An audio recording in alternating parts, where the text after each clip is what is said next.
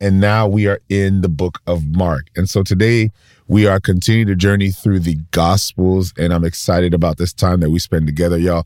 This is exciting. It's exciting because there are those of you right now who this may have been your first ride through the New Testament. This may have been your first journey through the New Testament. And so I'm excited. I'm excited that you're on this journey with me. If you are here for the first time, and I'm sure those of you who are familiar with the Read and Rant podcast, those of you who are familiar with us online, you know what we do. We spend time in the reading of the word. Every morning we read for a few, and then we rant for a few. We call this a rant because I ain't got nothing planned. I don't have anything prepared. I'm just here to hear what the Lord is saying and what he's speaking in the moment. And so we're posturing ourselves to receive from God today as we spend time in his word. So let's do that. We're going to pray and we're going to posture ourselves with 3 questions. God, what are you revealing concerning yourself?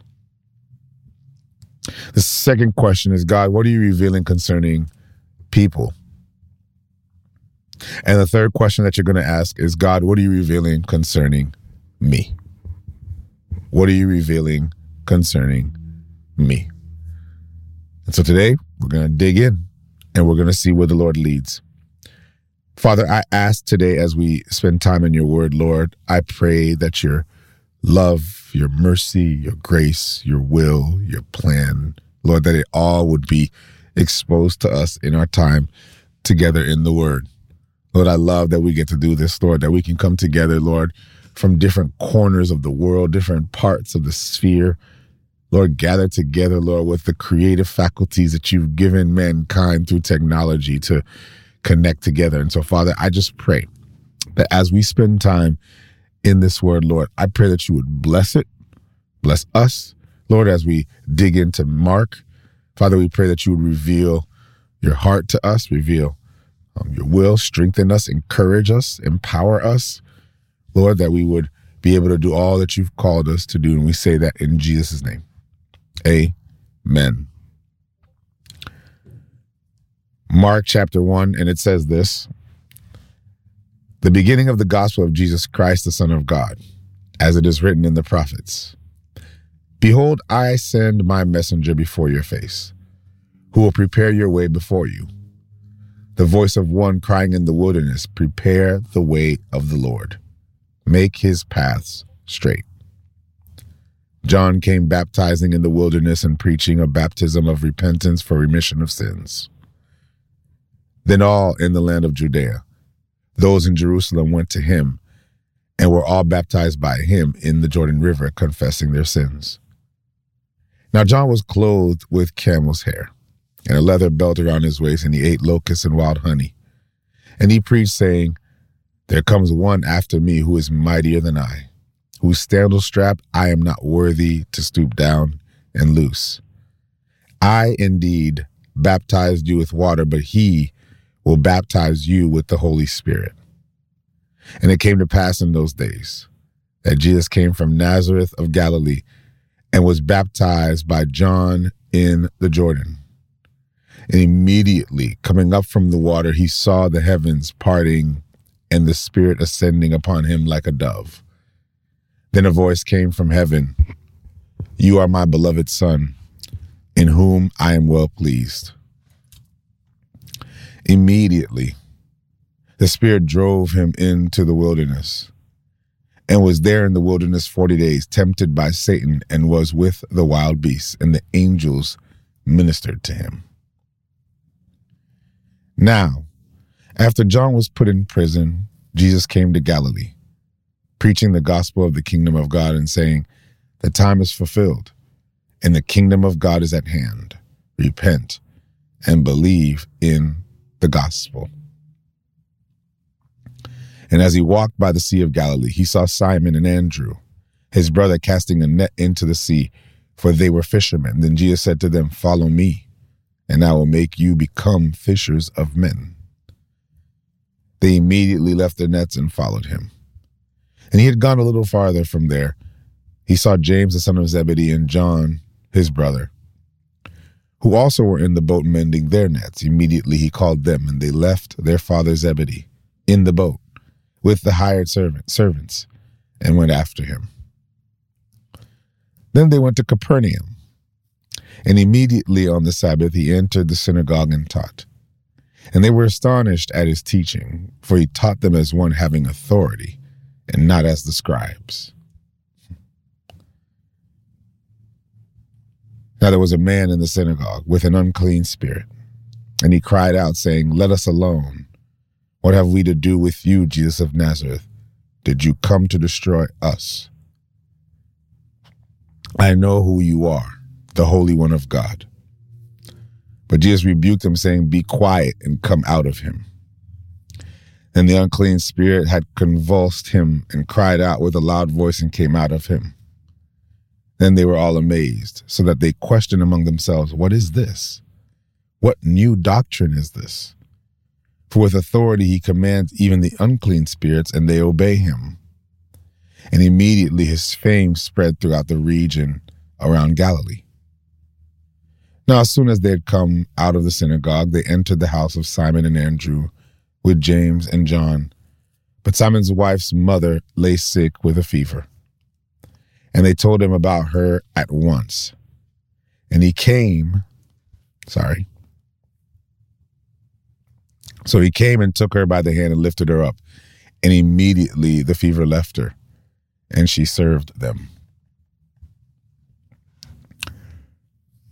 At evening, when the sun had set, they brought to him all who were sick and those who were demon-possessed. And the whole city was gathered together at the door. And they healed many who were sick with various diseases and cast out many demons. And he did not allow the demons to speak because they knew him. Now in the morning, having risen a long while before daylight, he went out and departed to a solitary place, and there he prayed. Simon and those who were with him searched for him, and they found him and said to him, "Everyone is looking for you."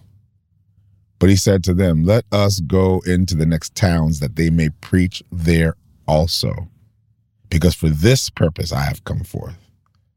And he was preaching in their synagogues throughout all Galilee and casting out demons. Now a leper came to him, imploring him, kneeling down to him and saying to him, "If you are willing, you can make me clean." Then Jesus, moved with compassion, stretched out his hand and touched him and said to him, "I am willing, be cleansed." As soon as he had spoken, immediately the leprosy left him, and he was cleansed, and strictly warned him and sent him away at once, and said to him, "See that you say nothing to anyone, but go your way, show yourself to the priest, and offer for your cleansing those things which Moses commanded as a testimony to them." However, he went out and began to proclaim it freely and to spread the matter, so that Jesus could no longer openly enter the city, but was outside in deserted places. And they came to him from every direction. And again, he entered Capernaum after some days, and it was heard that he was in the house. Immediately many gathered together, so that there was no longer room to receive them, not even near the door. And he preached the word to them. And they came to him, bringing a paralytic who was carried by 4 men. And when they could not come near him because of the crowd, they uncovered the roof where he was. So when he had broken through, they let down the bed on which the paralytic was lying. When Jesus saw their faith, he said to the paralytic, "Son, your sins are forgiven you." Some of the scribes were sitting there, reasoning in their hearts, "Why does this man speak blasphemies like this? Who can forgive sins but God alone?"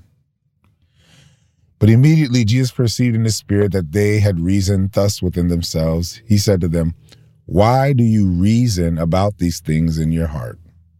Which is easier to say to the paralytic, 'Your sins are forgiven you,' or to say, 'Arise, take up your bed and walk'? But that you may know that the Son of Man has power on earth to forgive sins," he said to the paralytic, "I say to you, Arise, take up your bed, and go to your house. Immediately he arose, took up the bed, and went out in the presence of them all. So they were all amazed and glorified God, saying, we never saw anything like this. Then he went out again by the sea, and all the multitude came to him and he taught them. As he passed by, he saw Levi, the son of Alphaeus, sitting at the tax office, and he said to them, follow me. So he arose and followed him. Now it happened as he was dining in Levi's house that many tax collectors and sinners also sat together with Jesus and his disciples. For there were many, and they followed him. And when the scribes and Pharisees saw him eating with the tax collectors and sinners, they said to his disciples, how is it that he eats and drinks with tax collectors and sinners? When he heard it, he said to them, those who are well have a need of a physician, but those who are sick I did not come to call the righteous, but sinners to repentance. The disciples of John and the Pharisees were fasting. Then they came to him. Why do the disciples of John and the Pharisees fast, but your disciples do not fast? And Jesus said to them, can the friends of the bridegroom fast while the bridegroom is with them? As long as they have the bridegroom with them, they cannot fast. But the days will come when the bridegroom will be taken away from them, and then they will fast in those days. No one sews a piece of unshrunk cloth on an old garment, or else the new piece pulls away from the old, and the tear is made worse. And no one puts the new wine into old wineskins, or else the new wine bursts the wineskins, and the wine is spilled, and the wineskins are ruined. But new wine must be put into new wineskins. Now it happened that when he went through the grain fields of the Sabbath, as they went, his disciples began to pluck the heads of grain. And this Pharisee said to them, look, why do they do what is not lawful on the Sabbath? But he said to them, have you never read what David did when he was in need and hungry? He and those with him, he went into the house of God in the days of Abiathar the priest and ate the showbread, which is not lawful to eat except for the priests, and also gave some of those who were with him.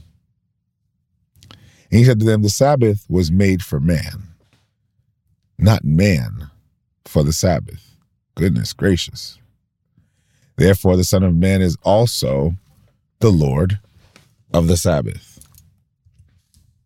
Let's read one more chapter. Oh, no. Jesus causing all kinds of trouble here.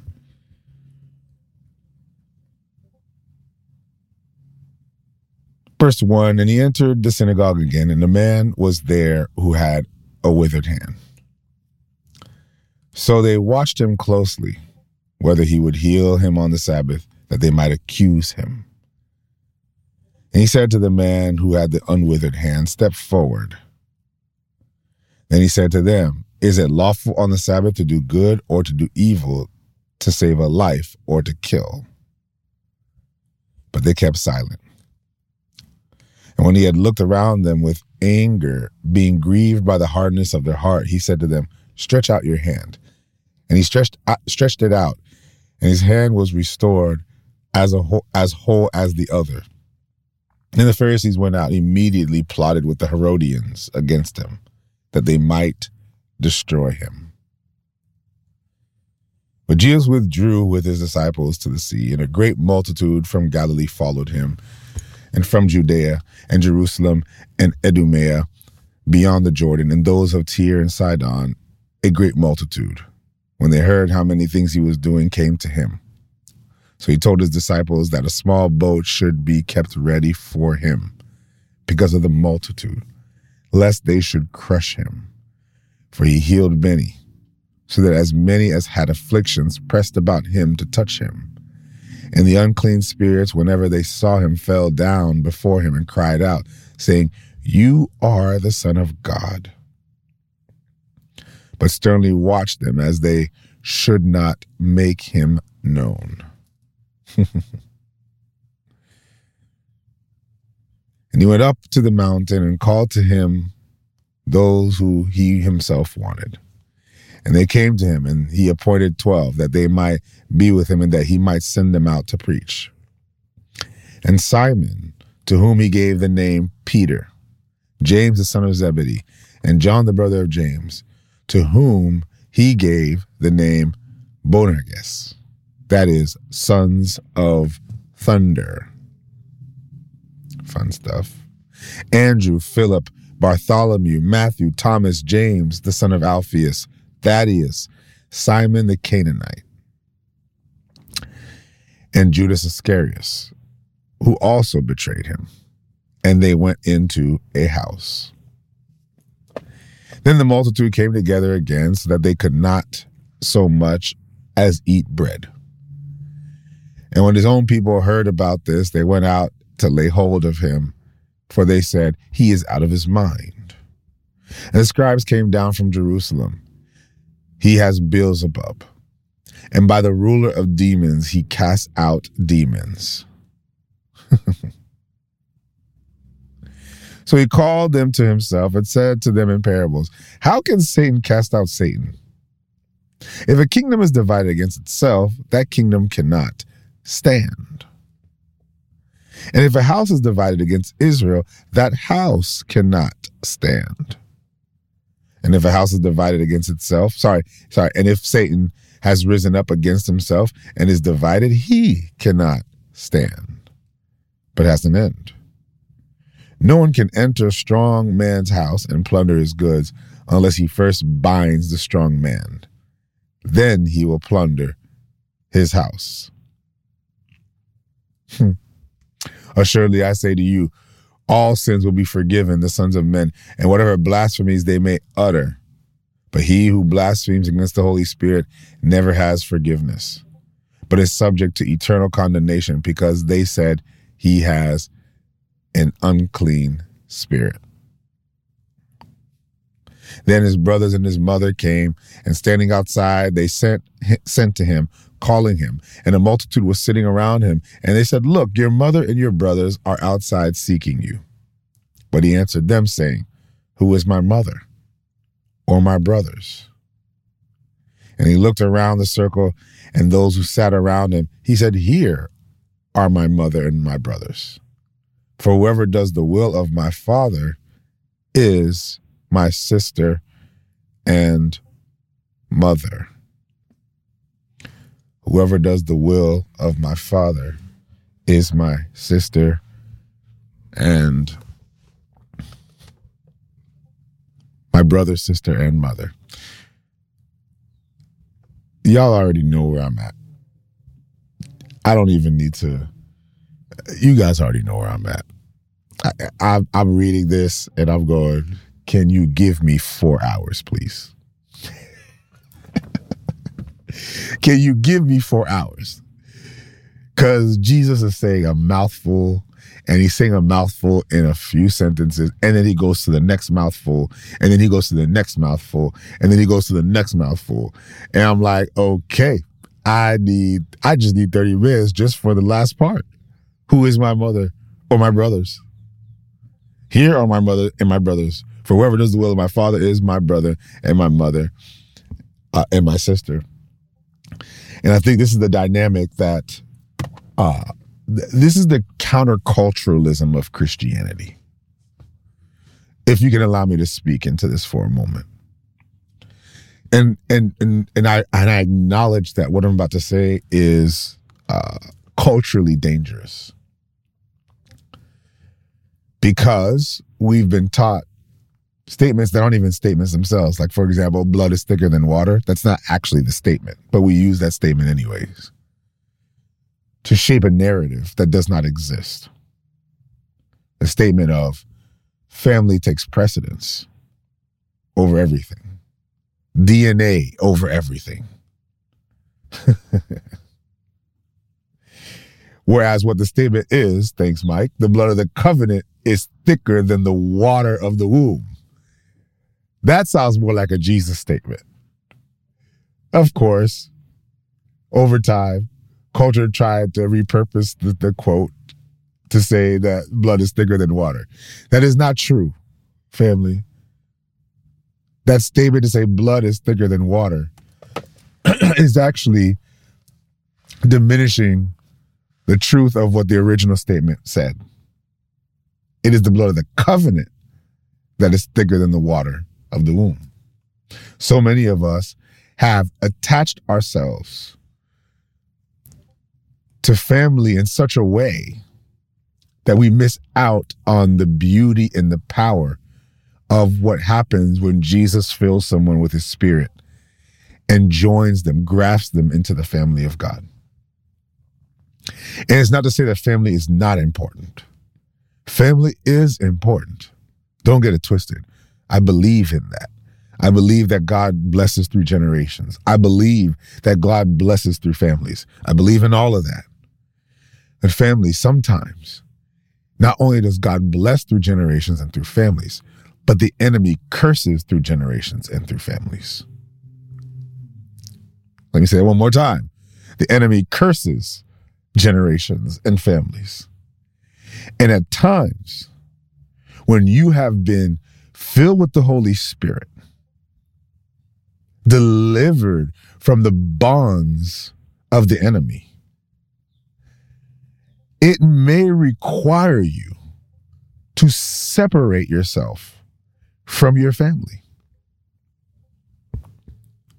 It may require you to break off from your family. I don't want to spend too much time on this because this will make a lot of folks uncomfortable. Because I found that there are people who will choose their non-believing, toxic family members over the family of God who Christ has brought them into one and into union with. And then they question and wonder why they find themselves spiritually oppressed and find themselves spiritually constricted, suffocating, find themselves not able to really grow in the grace. Well, it's because you chose to stick yourself inside of an oxygen-less place instead of to commit yourself to a place that has vibrancy in life. And I've seen so many people who come alive in their relationship with Jesus Christ, who are growing in their relationship with Jesus Christ, and then afterwards, they're guilted by their family members, and what they do is that they pull away from the family of God and then find their way back into the family that suffocated the Spirit of God that was breathing through them. Because, of course, society and culture tells you, no, how do you choose your church family or the family of God over your own family?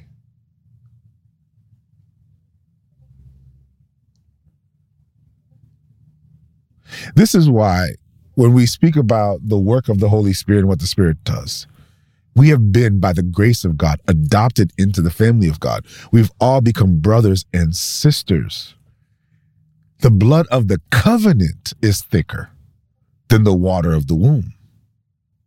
Jesus is saying to them that, Mom, I love you. I love my brothers as well. But you want to ask who my family is? What takes precedence are those who do the will of God.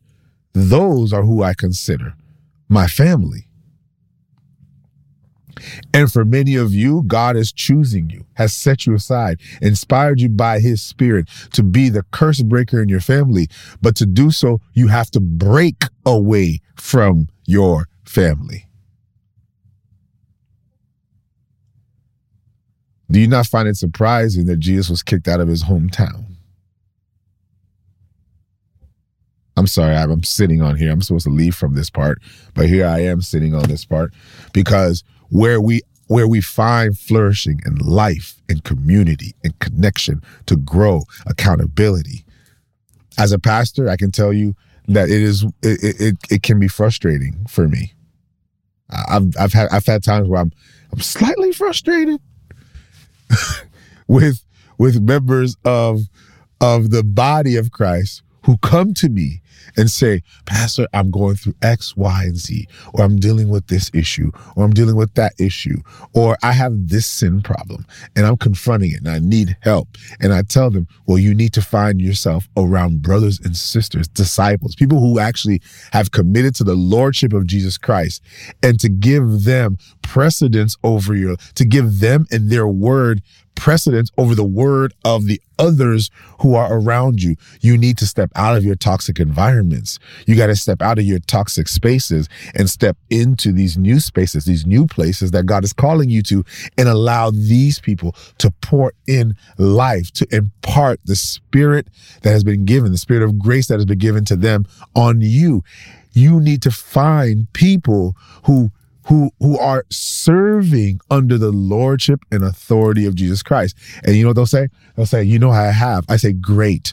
Now that you found that, what have they said? Well, they've said, don't do this, don't do that. They've prayed for me about this. They prayed for me about that. And I say, great. You need to continue to grow with them.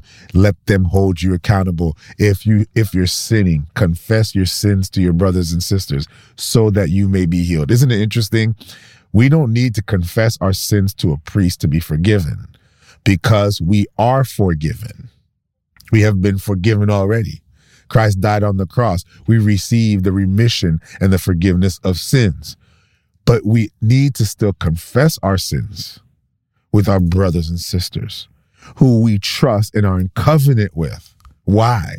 So that we may be healed. Do you know why a lot of people still struggle? I'm sorry. I don't know why. I'm in full blown rant. I was, okay, Lord, we'll just go this way. Do you want to know why a lot of people still struggle with sin issues?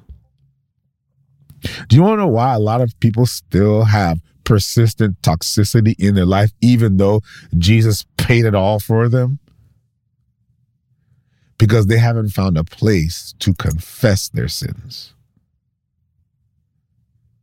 Because while you may be forgiven of your sins, you must confess your sins so that you may be healed. Now, I'm wide. I get it. Don't go to some random, because not everybody in church is a Christian. We get that, okay? Not everybody in church is a Christian. I get that. I completely understand that. Okay. And so I'm not here to tell you that. Okay. I'm not here to say, go to whoever at your church and just tell them all your mess and tell them all the stuff. No, but you need to find brothers and sisters in covenant who have the Spirit of God, who understand the grace of God and have the wisdom of God to be tough on you, to hold you accountable, but to love you and to love you deeply. To love you deeply. And so I say all of this, family, because there are many of us here. That's actually what God is telling us to do, is to separate. Because those same brothers and sisters that I speak to and I have conversation with, they'll say, yeah, Pastor, I understand. And then they go back to their family and say, well, it's family, man. It's family. And I go, wait, what? Blood is thicker than water, Pastor. Blood is thicker than water. No, it is not thicker than water. It is not thicker than water. Oh, y'all tripping on the chat here. You guys are lit over here. I'm just not looking at the chat. I'm over here ranting and I'm looking at the chat and y'all just lit over here. And so Jesus proves a very powerful point, which I'm telling you right now, I come from a Caribbean family. I have a Caribbean background, okay? And the Caribbean family is first. Family is first. And I say this in all sincerity, that many people, even in my context that I've seen, the reason why they're still in bondage is because they've chosen family over a body of believers. And so, fam, don't let that be you. You need to find a family that you can be in covenant with, that you can be accountable to, that you can grow with, that won't go easy on you because they love you, but also won't shame and condemn you. Why? Because they love you. They'll be tough on you, but they're not going to, they're not going to judge you either. Not in that way. Are y'all hearing me, family? And so, yes, even as we grow together, and it's something that I've been journeying through as I've been reflecting on what's next for our online community, because I believe that God wants to do something powerfully through this online community. If you guys don't know, I have an online church, an online ministry that we've started that we're about to, it's about to blossom into what we've been praying about and what we envision for it to be. And this year's the year that we're looking to have it blossom into what we intend for it to be. But what it is a community. It's a family. And maybe we are all online, but we are a family. And maybe what you need right now is not someone who's going to coddle you in whatever patterns and habits you have, but maybe you need a family of people who will connect with you, who will love you deeply, but love you enough as well to hold you accountable. Who will love you deeply and say, I'm not going to judge you right now because you have an alcohol issue. I'm not going to judge you. Okay? I love you, but we got to challenge you on this. Or they see some toxic habits in your dating, in your relationship, or they're not judging you, but they love you. And it's through this grace and this love that you'll find transformation, and you'll also find sanctification. We are sanctified together by the washing of the Spirit. Another thing I will say, and it's just a little, again, I'm in full blown rant, but we're going to get to Ephesians, right? And in Ephesians chapter 2, it says he quickened us together in him. That means that coming to life wasn't just a singular or personal thing. It was a corporate thing. It was a corporate thing. You've heard me say this as well. It is anything that frustrates me about people who deal with persistent sin. People who are dealing with persistent sin, understand this. I'm not going to judge you because I know the propensity I have in my heart to be sinful. Okay? No judgment at all.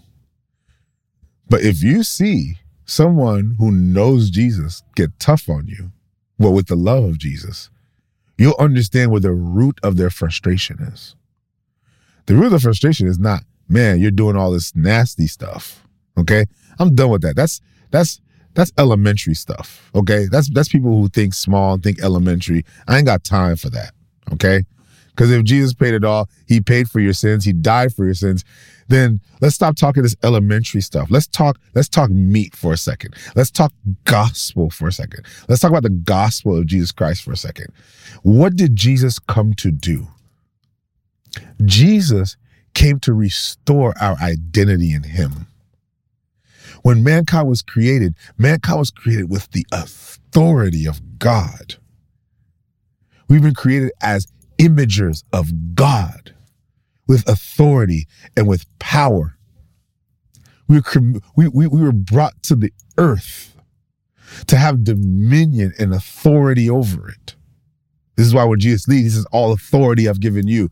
So you have to understand that when you know who you are in Christ and you have authority in Christ, it's when you know someone's capacity and to see them not live up to that capacity.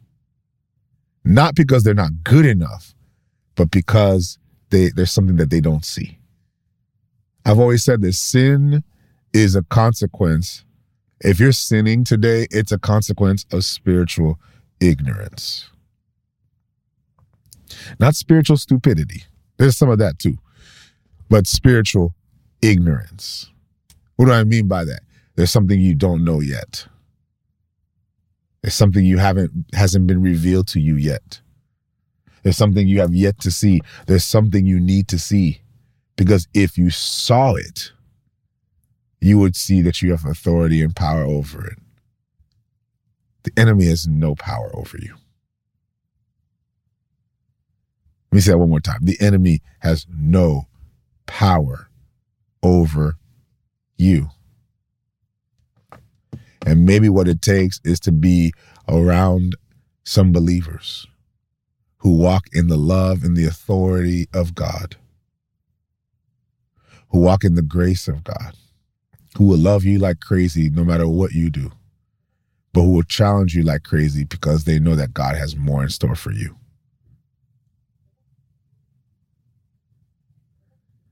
And maybe God's calling you to a season where you have to step away from family. Right? Where you have to step away because your family is bringing you down.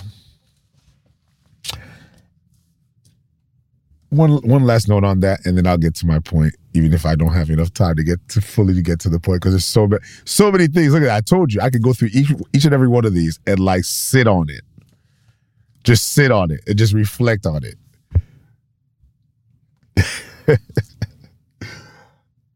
What if Jesus never broke away from his family? Just think about it for a second. If Jesus never broke away from his immediate earthly family, if Jesus never broke away from his immediate earthly family, Jesus would still be in Galilee. He would be in Nazareth. He'd be making tables and chairs. Because that's the family business.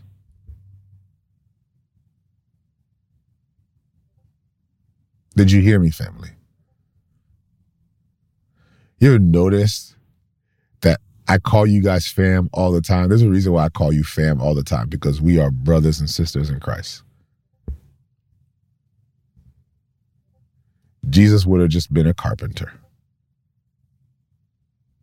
with power and potential, but none of it ever realized because he doesn't want to get mommy mad.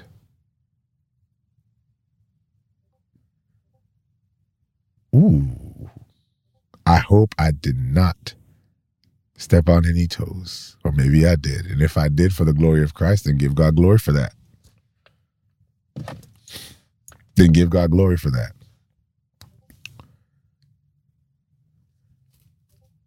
But maybe you need to step away from your family in order to see healing in your family.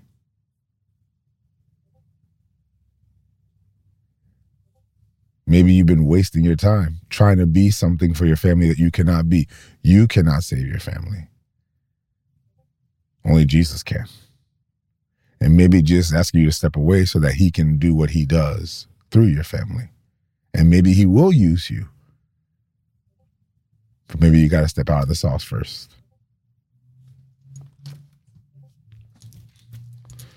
I'm sorry, y'all. I know I'm digging in, but we got to get past this whole blood thicker than water thing. We really have to get out of that. Blood thicker than water is what's killing a lot of our African-American churches, our Caribbean churches. I've seen it. I've seen blood is thicker than water keep people from growing in their relationship with Christ.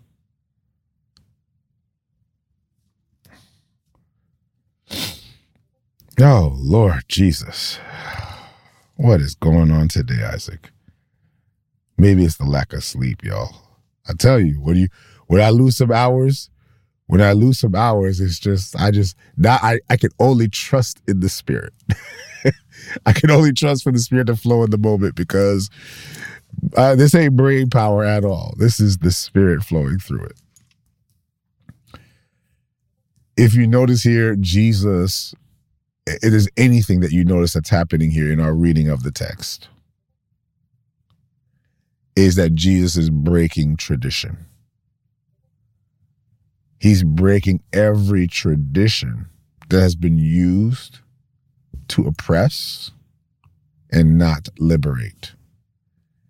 He is taking all the Jewish traditions that we find in the Mosaic Law. And we've talked about this before. We read the Mosaic Law often as if it's a law that we need to follow.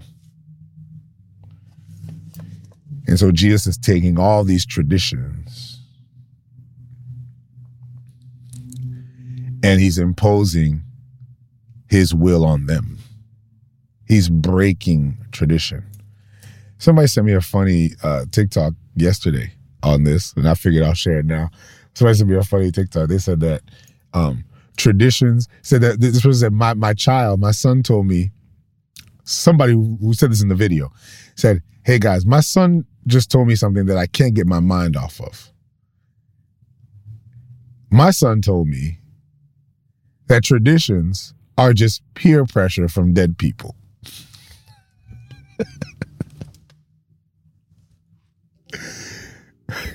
I said, I had to sit there and think for a second. I was like, wait, hold on, wait.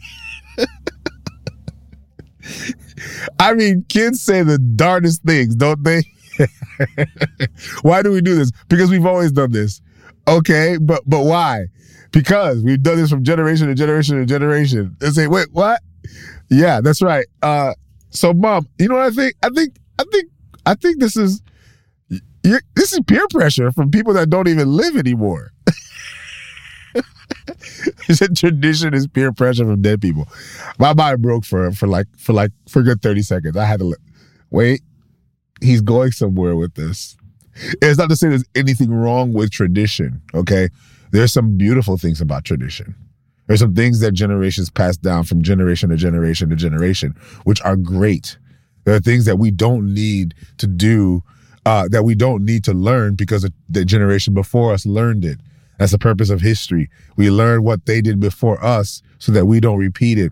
But we learned also what they did before us that we should repeat, and that has dignity and value and can shape us and mold us. So tradition, there are beautiful things about tradition, but we have to always continue to assess every one of those traditional habits and patterns and ask ourselves, why do we do it? What's the purpose of it?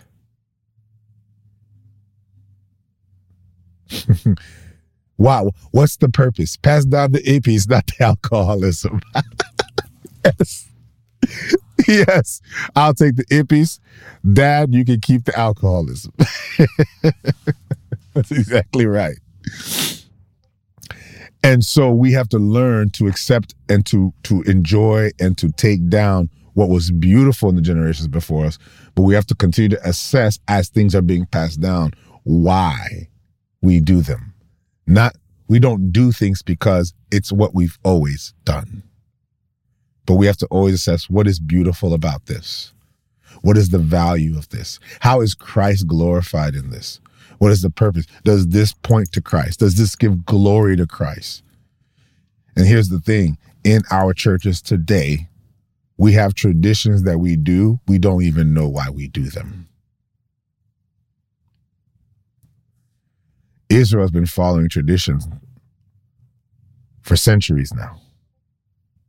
By the time Jesus has arrived, Israel, they follow the Mosaic law, and yet they don't even know the law. They don't even understand the law. They don't know the purpose of the law. And so the traditions, when people don't understand them, are imposed by those who do not have power. Are imposed by those who have been given power on those who do not have power to continue to manipulate and to oppress them.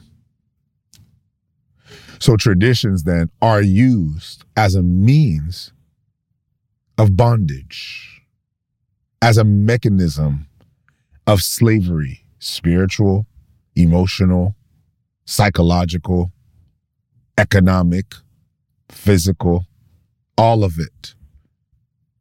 And so we have these traditions or these laws and these rules that are passed down and wonder who are the ones who get to really enjoy them? To whose benefit are they? To whose glory are they? Case in point, the Sabbath. Case in point, the food laws. Case in point, all these laws and Jesus coming in and saying, let's deal with these traditions. Because apparently you don't understand the law and the purpose of the law.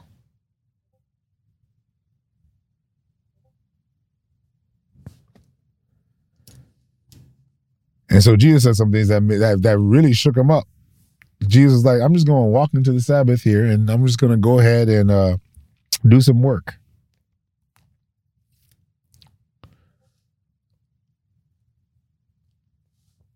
So Jesus healed on the Sabbath. They were breaking food laws, and they were upset. This is what we saw in Mark chapter 2 and Mark chapter 3. What's going on here? Jesus was pointing out that this is the consequence of legalism. Legalism, as we have traditionally defined it, legalism is used by those who are in power to oppress those who are beneath them. So they establish a set of rules, not to set you free, but to impose their will. And so Jesus had to tell them, well, what was the purpose of the Sabbath? The Sabbath was made for man, and not man for the Sabbath. The Sabbath was for us, not used as a means to oppress us. It wasn't meant to enchain us. It was meant to free us. Maybe you forgot the purpose of the Sabbath tradition and the Sabbath laws. They were instituted so that the people would have a day to rest. Because all y'all fools in the government and in the institutions would force people to work nonstop. And so because you'll force people to work nonstop, God is instituting a law. And this law is to make sure that these people have a day to rest. Instituted by God. The Sabbath was made for man.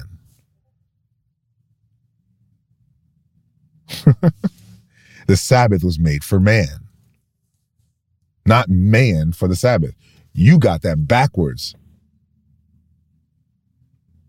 So now, when the Sabbath is expedient to you to impose your power, Jesus is coming in and saying, oh, no. This was meant to free them, not enslave them. I got a man who's sick right now. So you know what? I'm going to heal him because the Sabbath shouldn't stop me from setting him free. Remember we said this, that Jesus iterated this, iterating from Hosea chapter 6, verse 6. He said, I desire mercy and not sacrifice. But we're so busy on sacrifice that we miss mercy.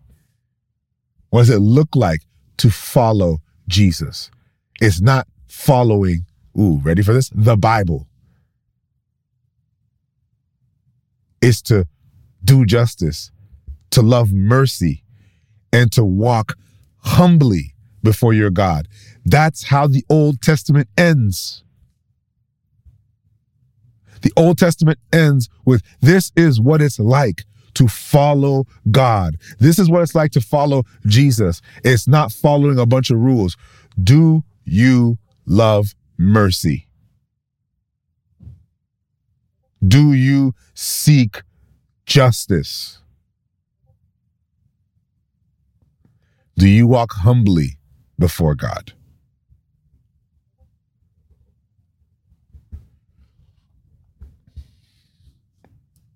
The Sabbath was made for man, not man for the Sabbath. Free yourself from legalism. Free yourself from the rules and the laws. Free yourself from, I got to do this because the Bible said to do that. Let me tell you something right now. It's something that anybody who's done Bible study, they get frustrated and say, so Pastor, so what's okay? Is it okay to do X or is it okay to do Y? What does the Bible say about tattoos? What does the Bible say about this? What does the Bible say about that? And I go, wait, hold on. So now you see the scriptures as a set of rules? You see the Old Testament as a set of rules, but you missed the whole point. You missed the whole point of the scripture. None of that matters. And Jesus is saying the Sabbath was made for you, not you for the Sabbath. You're not slave to the Sabbath. The Sabbath exists for you. So yes, people will pick and choose parts. And what's funny about it is that they're dead set on the Sabbath, but apparently all the other laws don't matter. Let's read through the Levitical laws. It looks like the other ones don't matter. Caring for the sick and the poor, that didn't seem to matter. Caring for the widows, that didn't seem to matter. Oh, but you better pay the temple tax, because they still need to pad their pockets and prostrate their power. Oh man, I'm in full-blown rant, and I didn't get to I'll get to my last point. I'm sorry, y'all. I don't know what I'm going to title this. Somebody help me. Somebody help me, because I don't even have a title for this one. Car rant. Jesus enters into human reality. And Mark, if you notice, Matthew takes his time. Mark does not. Mark does not have time to waste. Mark just goes from one thing to the other thing, to the other thing, to the other thing, to the other thing. And he's just like, boom, next one, boom, next one, boom, next one. Notice the word that is said over and over and over again in this text. It's one of the most used words in the book of Mark, and it's the word immediately. Immediately. Immediately. Immediately. This was the tonality of the text, because there was a sense of urgency in the book of Mark. Mark was urgent to speak about what the manifestation of the kingdom looked like. This is what Jesus is doing. He's healing, and immediately. So we see all this. But the one thing I want to slow down on, and I'm going to leave you with, is this question about fasting. The traditions. I like traditions are dead. I like that one. I like the blood of the covenant. I like that as well. The blood of the covenant, or covenant blood, is thicker than water. I like that as well. We'll see. We'll see. I mean, I'll post this later, so we'll see. I'll post this right away on Patreon later this afternoon. But I want to leave you with the last tradition before we close. And it's the tradition of fasting. Jesus teaches us why we fast here. I've had Christians who feel guilty because, they feel like they don't fast enough. Fasting should be a regular activity. You should regularly fast. And also, fasting is not withholding from the internet. That's taking time away from the internet. So don't do that. Fasting is withholding from food. Simple as that. Now you could have different kinds of food, and and you can say, hey, I want to restrict myself from certain types of food. That's a diet. It's a type of diet, but it's not a fast. Okay, a fast is withholding entirely from food. So if you're still eating food, you're not really fasting. That makes sense. And I know it's a common thing for people to have, to host a Daniel fast at the beginning of the year. And it's good, because I think there's a discipline there, that we are disciplining ourselves to realign ourselves for the year and to focus and to make sure we give God precedence over our year. That's great. It's not really a fast, okay? But it's good that we discipline ourselves in that way. A fast is withholding from food, okay? With that being said, and it could be for a period of time. So if you want to fast for half the day, you fast for half the day. You want to fast for an entire day, fast for an entire day. You want to fast for 3 days, you can fast for 3 days. Of course, you need to mature in that. Here's what I mean by that. Most people who fast for the wrong reasons. What I mean by that is some people will fast. They fast because, they're praying about something and they want God to respond concerning the thing that they're praying about. So they're going to fast to evoke a response from God. No, that's not why we fast. Okay. Anybody who teaches that to you, they got it wrong. Okay. It's not why you fast. God is not some kind of, some kind of vending machine where you put in your fasting tokens and then you come out and get a response. Okay. That is not a fast. Some fast because they actually don't know why they fast. They fast because, that's what we do. I mean, we just have to fast. Well, then why are you fasting? I mean, I guess that's a good diet. And some people say, well, I felt closer to God. Well, that may be a consequence of it, because the purpose of fasting is that. If you notice, the disciples of John and the disciples of the Pharisees were fasting. We're cool with the disciples of John. We like them. But the Pharisees as well were fasting. So fasting can be done by people who believe in Jesus and by people who are legalistic, who Jesus wants no affiliation with. Notice the Pharisees were fasting, and Jesus wanted no affiliation with them. And then the pride, when they came up and said, why do the disciples of John and the Pharisees fast, but your disciples don't fast? You hear the pride in that? Like, I'm a better faster than you. We fast, but you don't fast. Waste of time. And what does Jesus respond to them with? Can the friends of the bridegroom fast while the bridegroom is with them? As long as they have the bridegroom with them, they cannot fast. So there were those who fasted because it was the tradition of fasting. It was something they did. And so fasting was seen as a traditional practice rather than a spiritual endeavor. And Jesus is breaking that tradition of fasting to say, y'all fast for no reason, but because the ones before you fasted. But this is why the disciples will fast. Because the time will come when they will fast. That time's not now. Why? Because I'm here. They're with me. There's no need for them to fast. The God of the universe has poured out into flesh. The scriptures tell us in Colossians that the fullness of the Godhead dwelt in him bodily.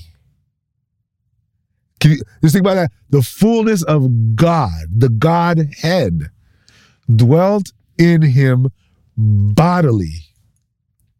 They had God, the fullness of God, in the flesh. He wasn't part God. He wasn't, God light. He wasn't mini God. He wasn't, bootleg God. He wasn't any of that. This is the fullness of God. He's all God. And he's in the flesh, and he's sitting there with them, dwelling with them. Why do they need to fast? They don't. They don't need to fast because they're in the presence of God. They don't need to fast because they have the fullness of the presence of God with them. But the day will come when he will leave and he's not physically present, that they will need to fast.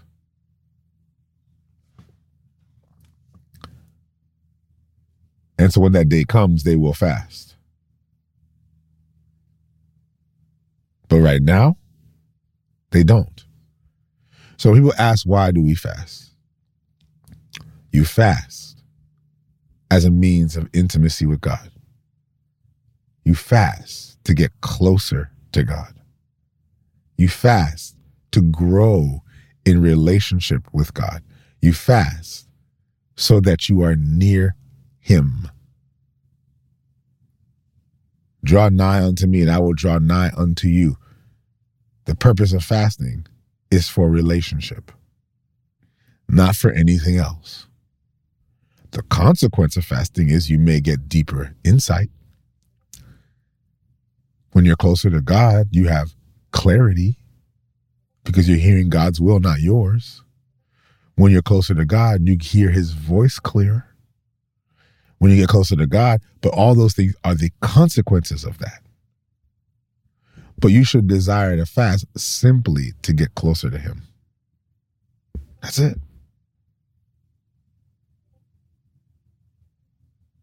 That's it. It's to get closer to him.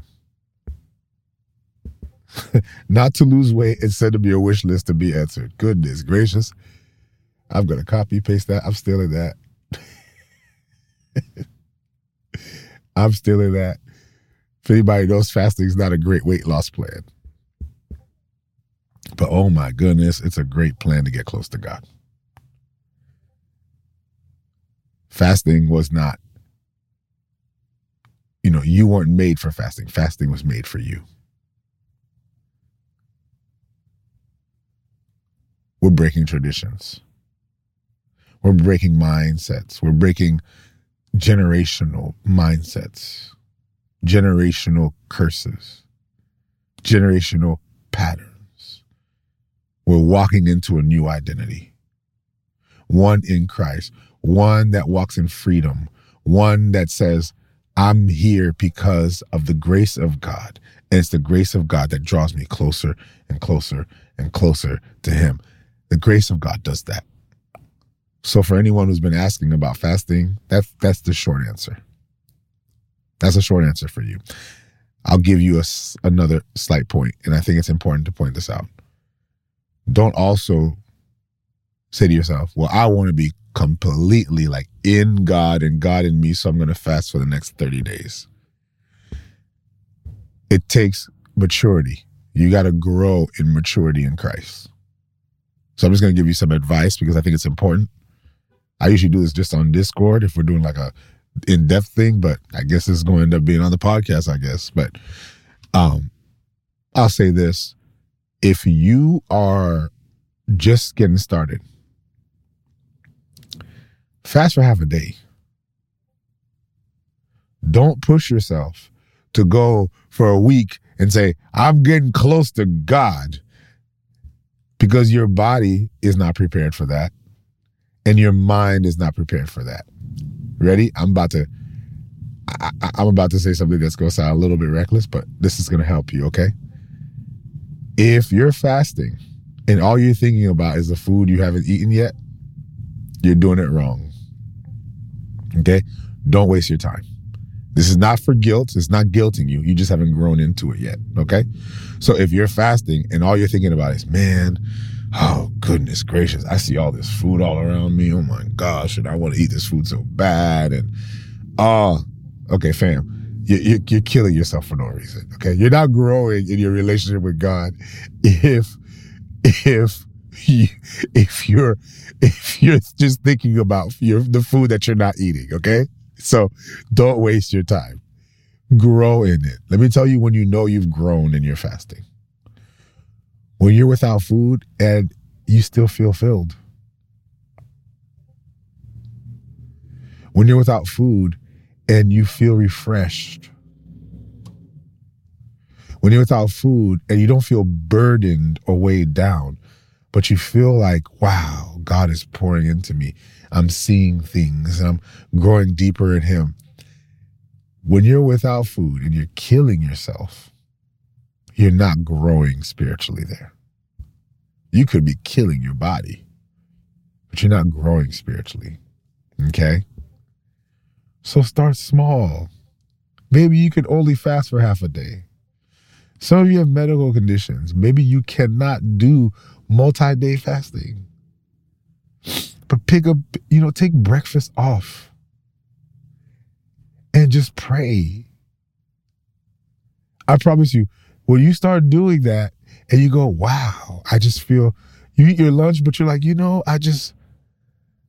okay. I'm not stressing about it because and then you grow into it. As you grow, the Lord will grow you into a 1-day fast. He'll grow you into that. He'll grow you into a 3-day fast. Don't force yourself into this. Just seek his face. Okay? Just seek his face. Okay, family? I love y'all. I am way over it. I told you, if I sit and rant on each one of these statements that Jesus made, we'd be here forever. And I ain't got it today to hang. But I thank you all. I love you guys very much. God bless you guys. Again, I'll see you tomorrow. We'll be in prayer. Invite people to come through. Invite people to join us as well in prayer. Thank you, Asia, for mentioning that. Do not just run into fasting without consulting your doctor. I will say this for many folks: don't go into a one-day fast if you're not spiritually or physically ready for it. You need to prepare yourself for that, okay? Anyway, I will see you guys tomorrow. We'll spend time in prayer on Discord. And thank you guys, those of you who support. Also, invite people to come and join and support. I thank you guys as well for those who are scholarshiping people. We're going to be assessing that today. I'm just catching up because last week was bananas, but I'm glad to be back, and I love you guys, and I will see you guys tomorrow. We're going to pray. Father, I thank you for this moment, this time, Lord. We seal it with your Spirit, Lord. We mark this moment, Lord, with your Spirit, and we thank you for bringing us together, Lord, just to chat, just to have a time in your word and a time together. Father, bless us today as we reflect on this word. Let's be reminded, Lord, that there are chains that are being broken, traditions that are being broken, or things that have been imposed that are being broken, and to be confident to know, Lord, that you are ushering us into an era of grace in our lives, Lord, that we can trust in your grace and that we can grow in your grace and grow in your awareness and grow in the awareness of your presence in our lives, Father. Teach us to seek you, to chase after you, to desire you. And we say that in Jesus' name. Amen. God bless you guys.